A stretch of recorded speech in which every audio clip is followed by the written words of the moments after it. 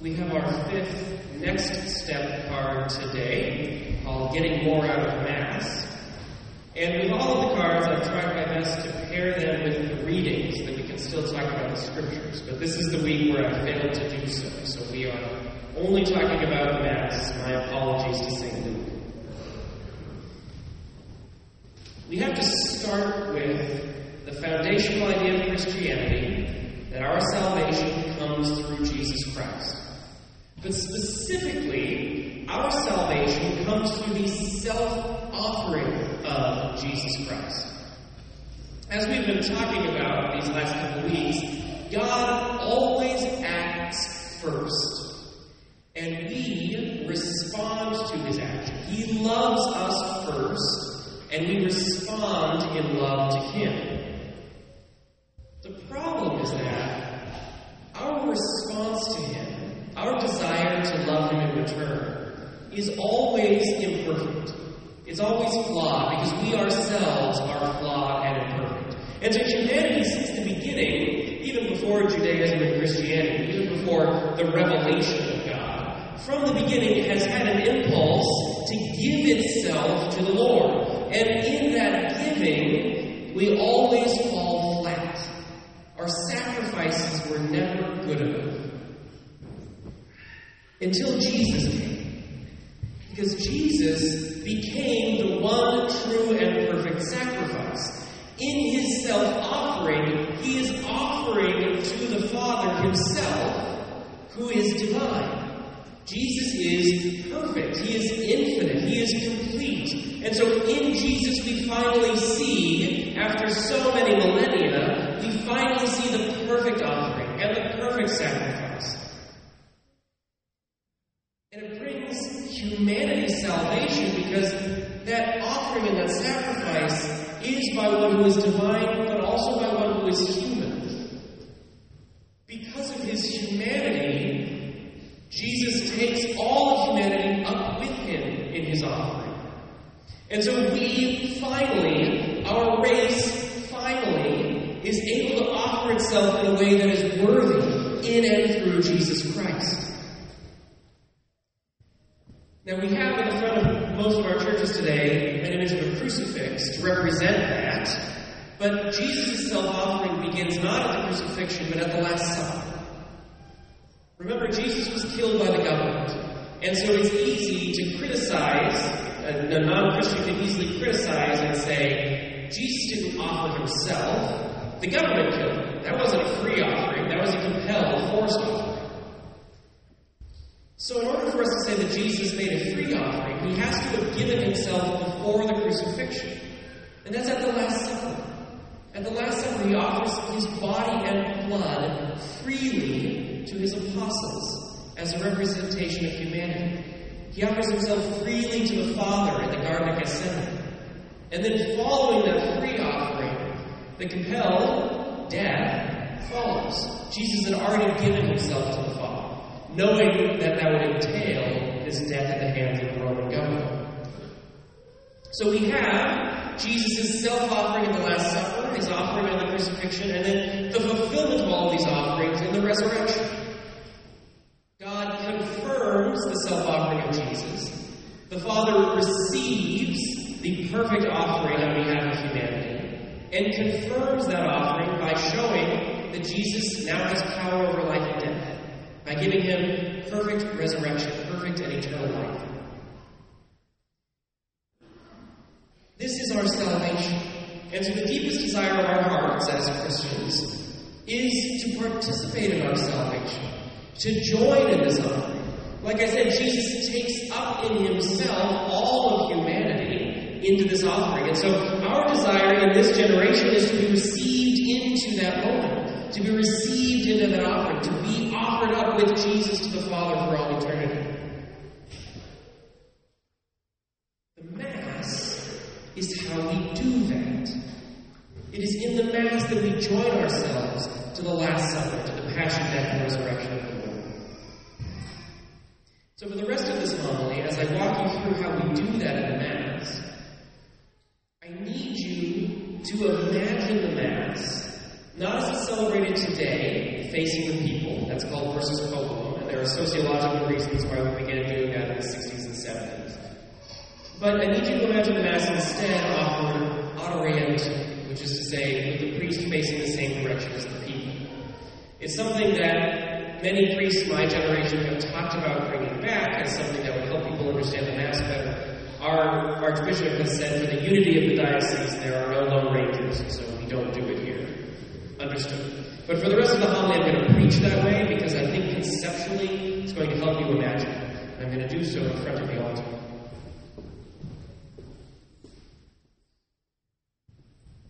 So when I talk about us participating in the sacrifice of Jesus, being offered up with the Lord to the Father, we need to remember that the people of God is often referred to, beginning in the Scriptures, as the body of Christ.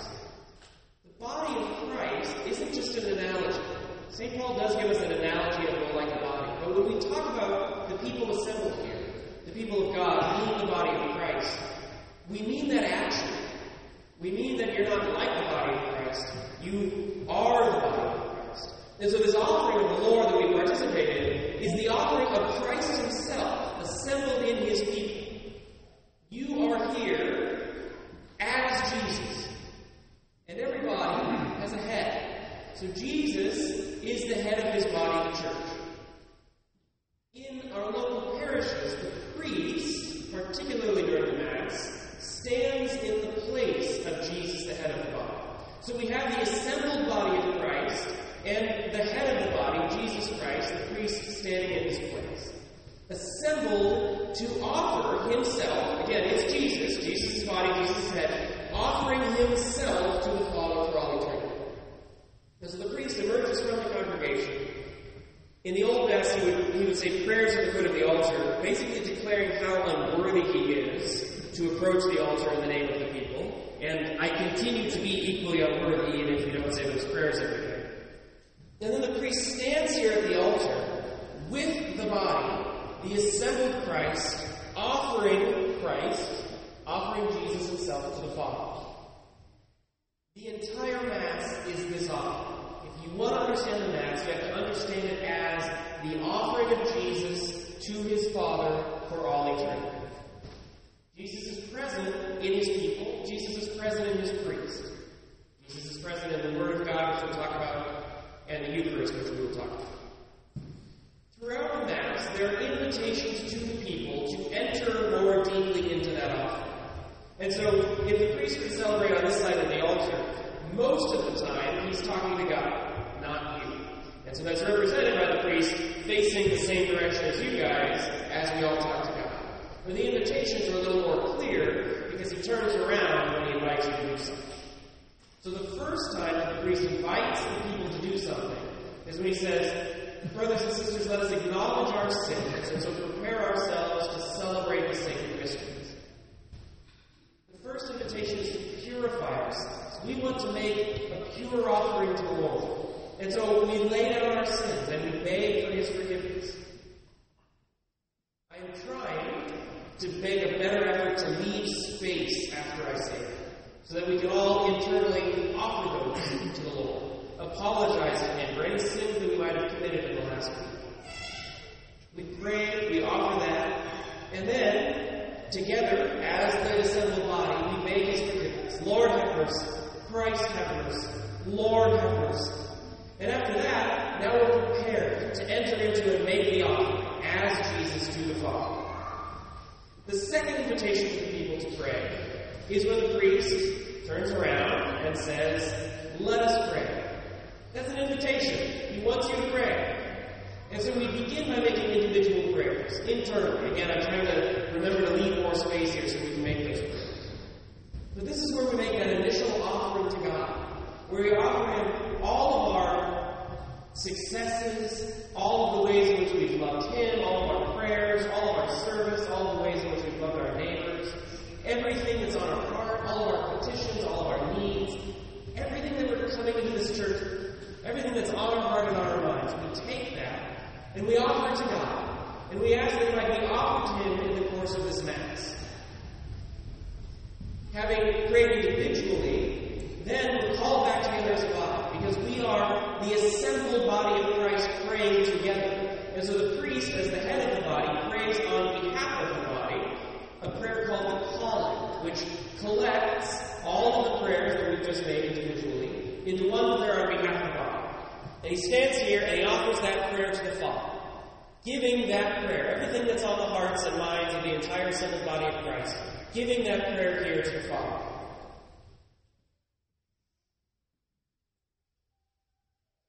Those prayers, by the way, annoyingly generic. They try to say something profound in very few words that's just very general.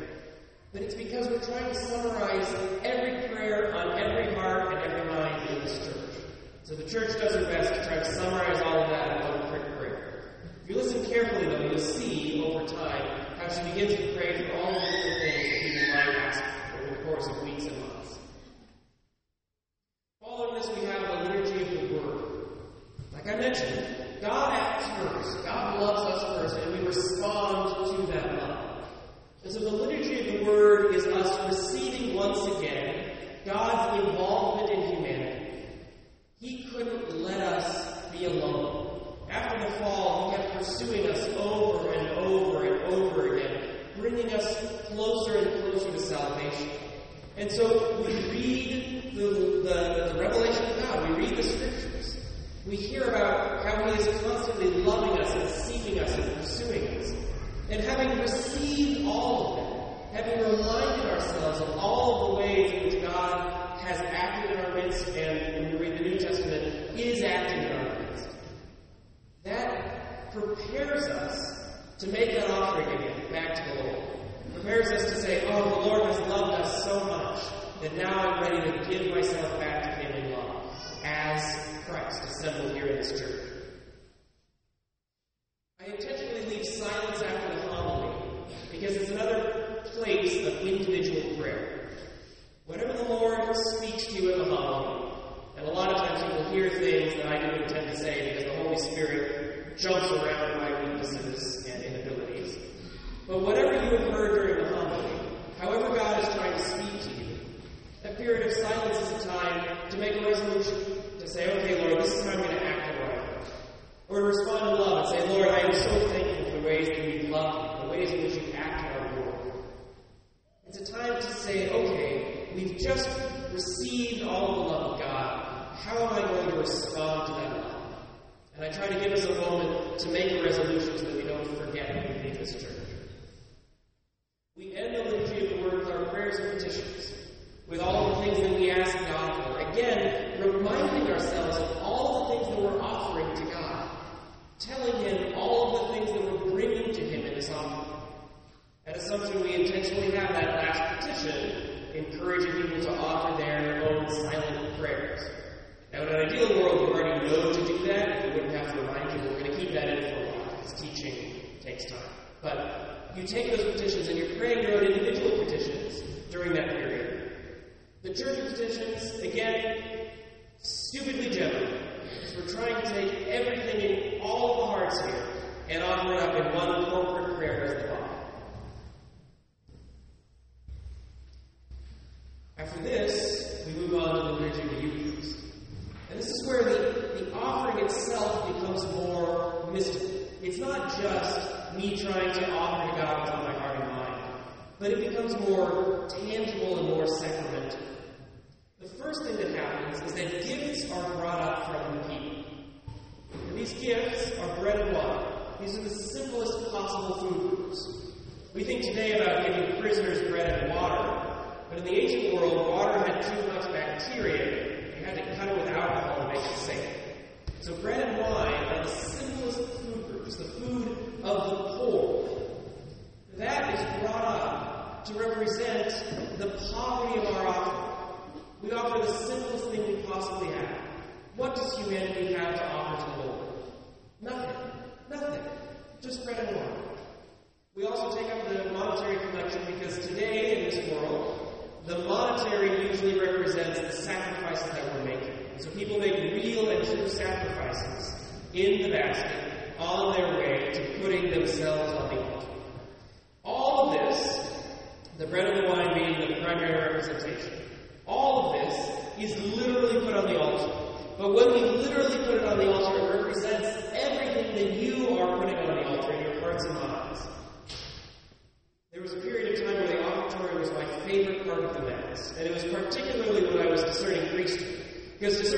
I was thinking about giving my entire life to the church. And so I had this image every time I was at Mass of laying myself on this altar as a sacrifice to the Lord.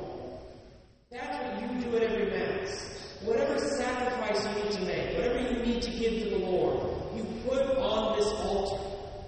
Picture it with the bread and the wine. Our altar is built right. The rubrics require stone altars when at all possible. Why? Well, because every religious altar, up until including ours, is made of stone, because an altar is a place of sacrifice. All the pagan religions and also the Jewish religion, animal sacrifices. You have to have a stone altar because the altar is the place, it's like a cutting board. It has to be made of stone. They didn't have plastic. It's a cutting board. And it's also a place where you would burn the offerings to God. Burn them so that they couldn't be returned to profane use. If you're going to give it to God, God needs the whole thing. And so our altar is still made of stone because it is an altar of sacrifice. What we put on this altar, we give entirely to God. And then it is up to Him to return to us whatever He wishes to give us. I gave my life to God by putting my life on this altar, and He gave me back the life that He wanted me to live. You do that every time you come to Mass. Whatever you put on this altar, you are giving to God and allowing Him to return it to you as He sees fit. So the priest receives the bread and wine, he thanks God for these gifts, and then he places them on the altar in a ritual manner. Having done so, he turns back to the people with another invitation to prayer. Pray, brothers and sisters, that my sacrifice and yours may be acceptable to God the Almighty Father. My sacrifice and yours. These are words that were lost in the earlier translation of the Mass that we got back in 2011. So important. My sacrifice and yours. This is not just the priest's activity. This is your sacrifice. You are here as Christ, assembled as His body.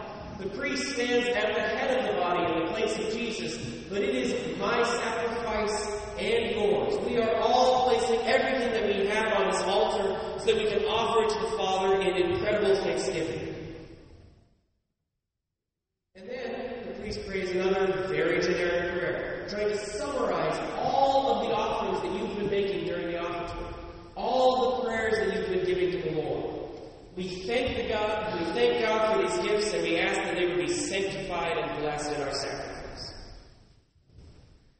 Following this, we get to the Eucharistic prayer, the great act of thanksgiving of the church.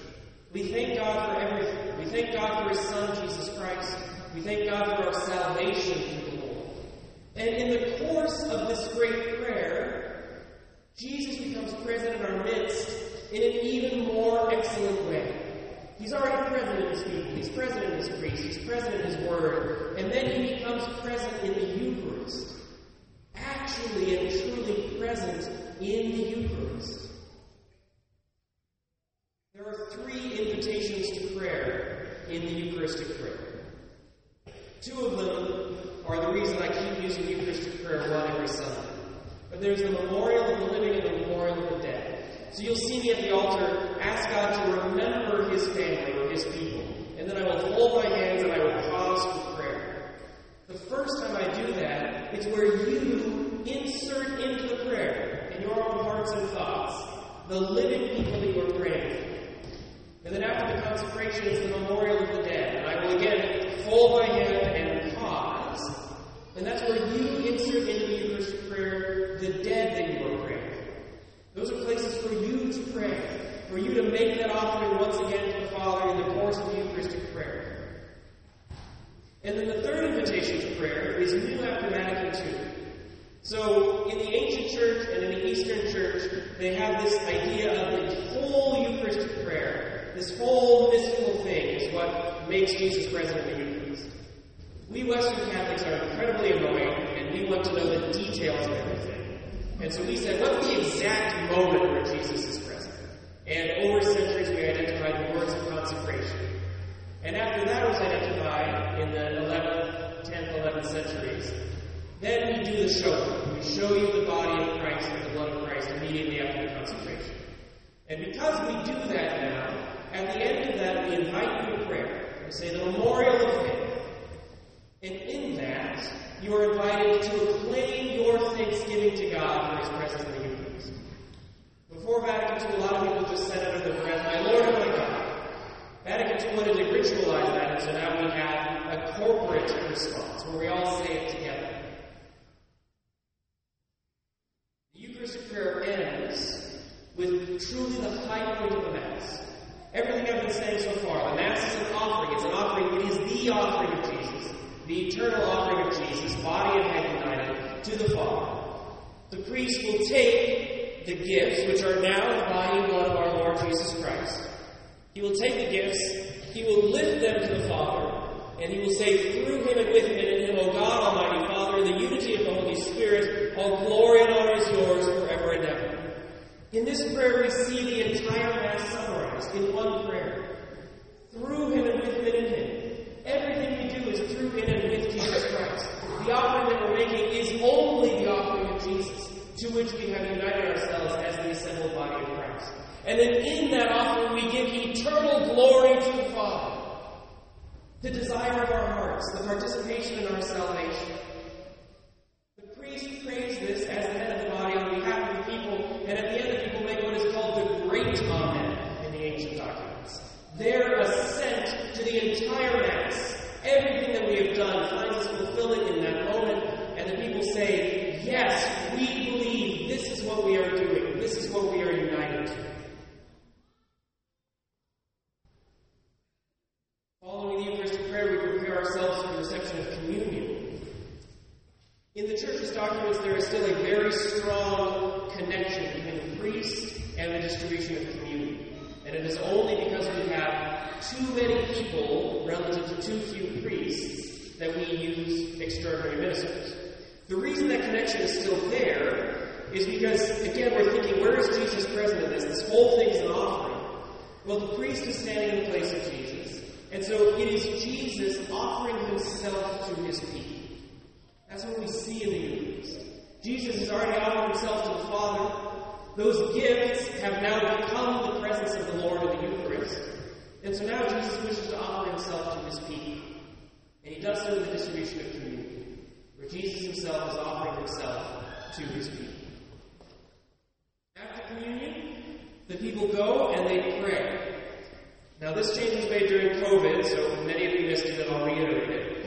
Our diocese used to ask you to stand after the reception of communion. Our new Archbishop has asked us to do what everybody else in the United States does, which is to sit or kneel after communion.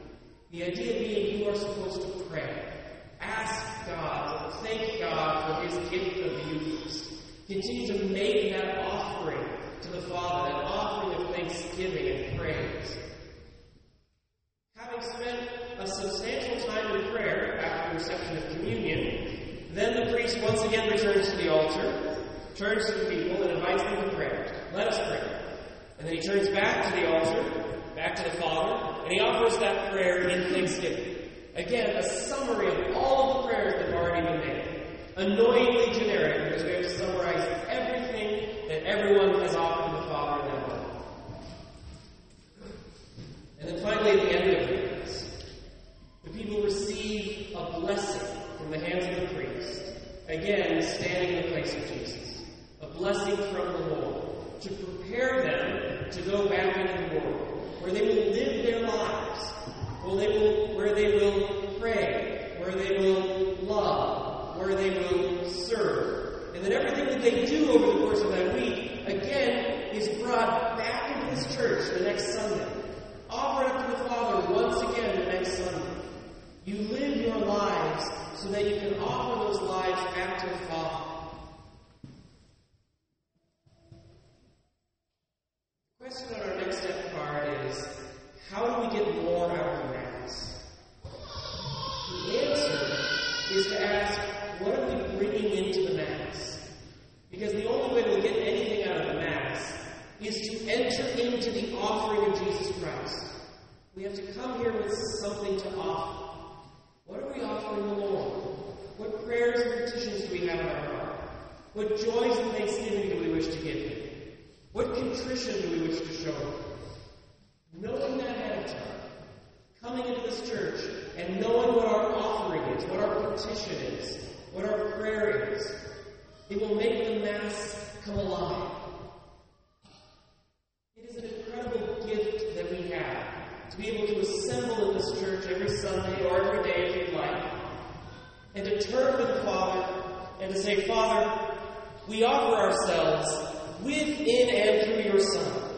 We give you everything that we have, everything that we are. We ask you to receive us, to have mercy on us, and to bless us. Lord, you gave us salvation through your Son, Jesus Christ. Please join us once again to that salvation every time we come to this altar and offer you our prayer.